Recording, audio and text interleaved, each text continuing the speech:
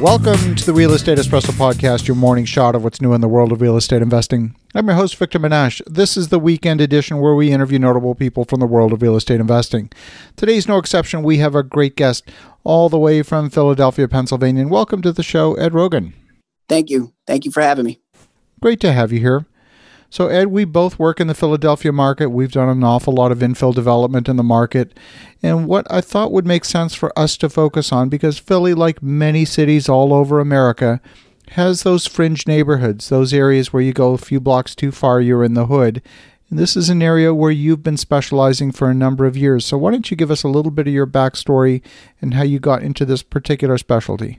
Sure. Penn Capital, we started back in 2017. And we actually didn't get our first deal done until 2018, but we were focusing on markets in the South and Southeast, mainly for garden style type of apartments. So my partner and I, we had done some single family projects individually before we started Penn Capital, and found that, our friends and family and people wanted to get involved. So we decided to come together and build a platform so that investors could, invest in the deals passively with us, which opened up the opportunity to get into larger scale projects. And to get started, especially, where we were at in 2017, the market was hot. There was a lot of players, that already had been doing these types of deals that we wanted to do. So it was difficult for us to get involved and get our offers accepted. So we decided to kind of pivot our strategy a little bit from the stabilized value add type of acquisition and look at more of the redevelopment level acquisition. So projects that were distressed, whether that be management distress or fund level distress or debt distress, maturity risk. So we found that there was more opportunities available to us, especially in garden style apartments that were suburbs rather than infill redevelopment. And we selected a handful of markets based on job growth and some other demographic factors, and found our first deal, which was in Alvin, Texas, which was slightly outside of Houston. That neighborhood was interesting for us because a lot of people were afraid if there's another market level below tertiary, I think Alvin would fall into that level because it's part of the Houston MSA, but it's about 10 miles from Houston's outer loop. So it's kind of a rural / suburban neighborhood.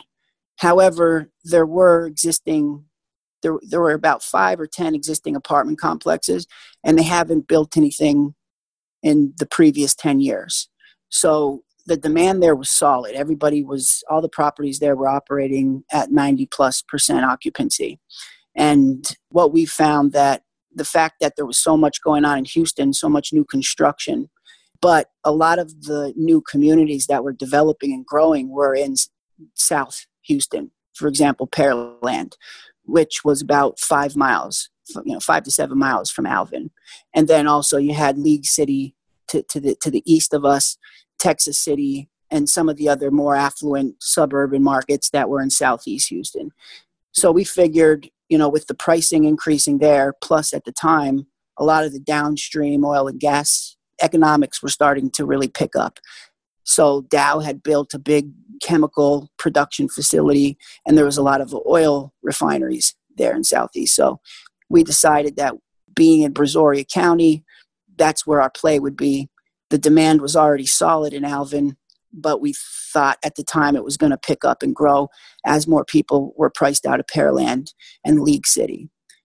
So we ended up being correct on our assumptions there because we've been lucky to maintain 93, 94% occupancy with the ability to raise rents, probably about $125 overall on renovated units. So from there, we thought this is a great opportunity, especially when there's a lot of competition for deals at premium prices in the major metros and in the hot neighborhoods, to find some of these sort of fringe markets that aren't necessarily, or I won't even call it market, but neighborhood, that aren't necessarily popping out as highly attractive until you dig into them and find out how some of the economic is growing around you, how some of the demographics are growing. within a couple mile radius, and decided that that would be our strategies to where we can still get in and buy deals at a fairly discounted price and still have the opportunity to add value. So fringe neighborhoods often mean different things to different people. Sometimes that's a euphemism for meaning it's a high crime area. For some, it means people are broke and they have no money. What does that term mean for you? And what risks does investing in a fringe neighborhood bring? So to your first point, definitely, high crime areas, but I'll get to that. I look at that in two ways. Also, just, a neighborhood that if it's within the major metro, if it's within where everything's going on, and it's not kind of out on the outskirts, then it would fall into that fringe neighborhood. Whereas it's kind of an area where there's been either economic problems or it's had high crime issues and, just kind of blight situations. We look at those areas again as if it's also on the outskirts in the suburb. So we definitely don't go into those neighborhoods if we don't see actual progress that we believe is going to be running through there. So if it's, within the path of progress, that's when we start to get interested in it. And we try to pick up on those types of trends early while the prices are still relatively lower. I love that. Well, certainly the southeast of Houston is one area that we've paid a lot of attention to, and we don't have anything in that market right now. We're actually developing in the northwest, but we've taken a look at properties in the southeast of Houston, and I agree with your assessment that there is opportunity there.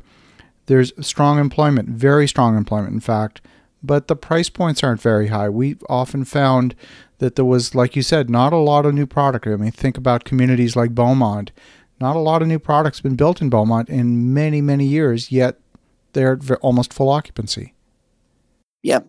And I think those kinds of neighborhoods like Beaumont, there's a very solid, working class demographic there because you have so much blue collar manufacturing plants, chemical manufacturing, oil refineries, gas refineries. And also they had some not automobile, but other manufacturing plants. So it's a great working class neighborhood. So if you're looking at Class C, Class B type properties, there's tons of demand in those kinds of markets because it's not really feasible to build brand new Class A ground up development there. With those areas growing in population and households, you can get in at a reasonable price and still realize value add upside from the in-place economic chain of work that's around there, the employment centers. And a lot of times, we find that, especially in Houston right now, if you look at Houston right now with the oil and gas issue happening with the industry on a down cycle, in West Houston, over by West Chase, is where a lot of the Class A type of demographics reside. And you have a lot of oil and gas headquarters and white collar types of job center there. Now, they're getting hit pretty hard over there because with the loss in jobs that were tied to those, oil and gas headquarters and executive offices, we're not seeing that in some of the more blue collar working class neighborhoods. We're actually seeing, if anything, growth in demand. So the reason why we like working class is because the supply is restricted. It's hard to build new working class housing unless it's considered affordable housing. And so if you get into a market that's solid, where the people are working and jobs are growing, then you can really do well. Well, jobs are the key because I know there's been an awful lot written about the 6,000 small independent oil and gas companies, significant fraction of which at today's oil prices are expected to go insolvent. What that means is that a whole pile of debt's going to get written off and a bunch of companies are going to go bankrupt, but the oil is still going to be there. The ownership of those wells are going to change hands, and those wells are still going to remain in production. So those people are still going to remain employed. They may have a new employer. It might be a bank that owns them. They might become employees of the bank, but those oil wells are still going to be producing. That's why we like the downstream centers too, because if anything, when the price of oil is cheap, right now the problem with the downstream is that there's not enough places to store all the product. They're having to store it offshore. But as far as the refineries and the chemical manufacturing plants, they're buying as much as they possibly can right now while the prices are low and the futures are low. So they're, if anything, having to increase production and increase their employment count in order to increase their production levels to continue buying cheaper product. So that, that's why we're not really seeing too much of a hit on the downstream side, which is where a lot of the blue collar workers are, which is a lot of southeast Texas, or Houston, even into Lake Charles, Louisiana, is another strong market that's over by Houston there. Yeah, and we're actually very heavily invested in Lake Charles, Louisiana. We have a number of projects in that community, and we like it for the growth that it represents. Another place where we do have assets is in a city called Huntsville, Alabama. Okay. Which I don't know if you're familiar with Huntsville, but it's kind of a tertiary market in northern Alabama, and it is just south of Nashville, actually. It's just over the northern border of Alabama. Actually, very familiar with Huntsville. You've got now a couple of fairly big Japanese auto manufacturers that have come into town, so it's pretty strong employment growth. What I've noticed about Huntsville is, it's a good workforce. It's a fairly educated workforce. It used to be R&D centers for both military and radio in years past. But what I'm seeing in Huntsville is that the dollar per square foot, the rental rates are still fairly low. They're around that $1.10 a square foot. And even though there hasn't been much new construction and, in fact, very low vacancy, it hasn't pushed rental prices up, which is one of the things you often expect to see in a market when it gets capacity constrained. You start to see new product coming into the market and you start to see prices coming up. And we haven't seen that in Huntsville. Yeah, that's you're 100% correct on that. We've dug in and done a ton of research on that market, and we found out that the reason why prices have been restrained there's a couple of factors.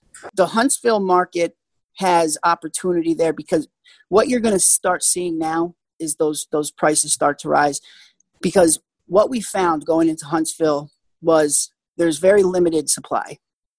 There's a growing demographic and there's growing job center. However, I would say out of all the markets, we've looked at and have done in-depth research, including Houston, there are a lot of mom and pop owners there. There's probably 4 or 5 owners that have owned in Houston for the past 20 years plus and have held those properties. And they probably own about 20% of the market share of garden style Class B and C properties. And they have very little debt service, if any, a lot of these owners.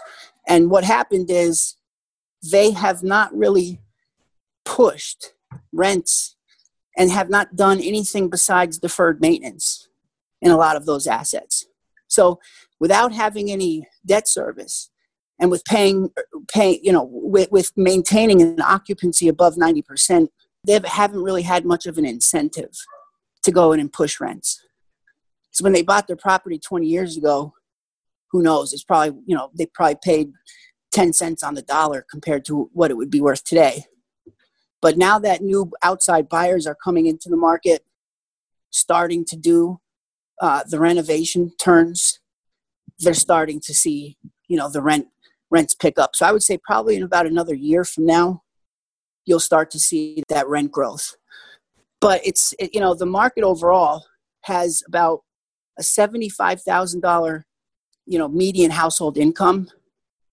Yet you're right, the average market rent is down around $750, maybe $800. So their rent to income ratio is like 15%. It's really incredible. Whereas the rest of the country right now is teetering on, 30 plus. So there's a lot of room for growth there. Places like Dallas, you can't get into anything right now, less than $80,000 a door if it's stabilized. And the problem there is wages aren't growing fast enough to keep up with the rent growth. Because when you buy a Class C property that was built in 1975, for $100,000 a unit, you have to maintain, at least a 3-4% annual rent growth, if that, maybe even more, to be able to pay your debt service and at least keep a 5% cash on cash distribution rate. In a market like Huntsville, where you have the research and development, second largest R&D center in the world, or in the country, fourth in the world. You have 4,000 jobs coming in for the new Toyota factory. And then there's another 4,000 jobs coming in for the FBI headquarters that they're building. So it's only a matter of time until that demand pressure starts to put enough upward pressure on rents that we'll start seeing that growth. But yeah, I think it's about a good year and a half maybe away till it really starts to show. I love it. Well, Ed, if folks want to learn a little bit more, if they want to get in touch, what's the best way? They can look us up on our website, penncapitalgroup.com. Our contact info is there, or they can reach out to me directly. My email is ed.rogan@penncapitalgroup.com, and that's Penn with 2 N's. Terrific. Well, Ed, thanks for sharing the perspective on 2 very interesting markets, certainly the southeast of Houston and Huntsville, Alabama. And for the listeners at home, definitely reach out to Ed at Penn Capital. Is it Penn Capital Group? Group, yep. Yeah. At penncapitalgroup.com. That's PENN capitalgroup.com. And in the meantime, have an awesome rest of your weekend. Go make some great things happen. We'll talk to you again tomorrow.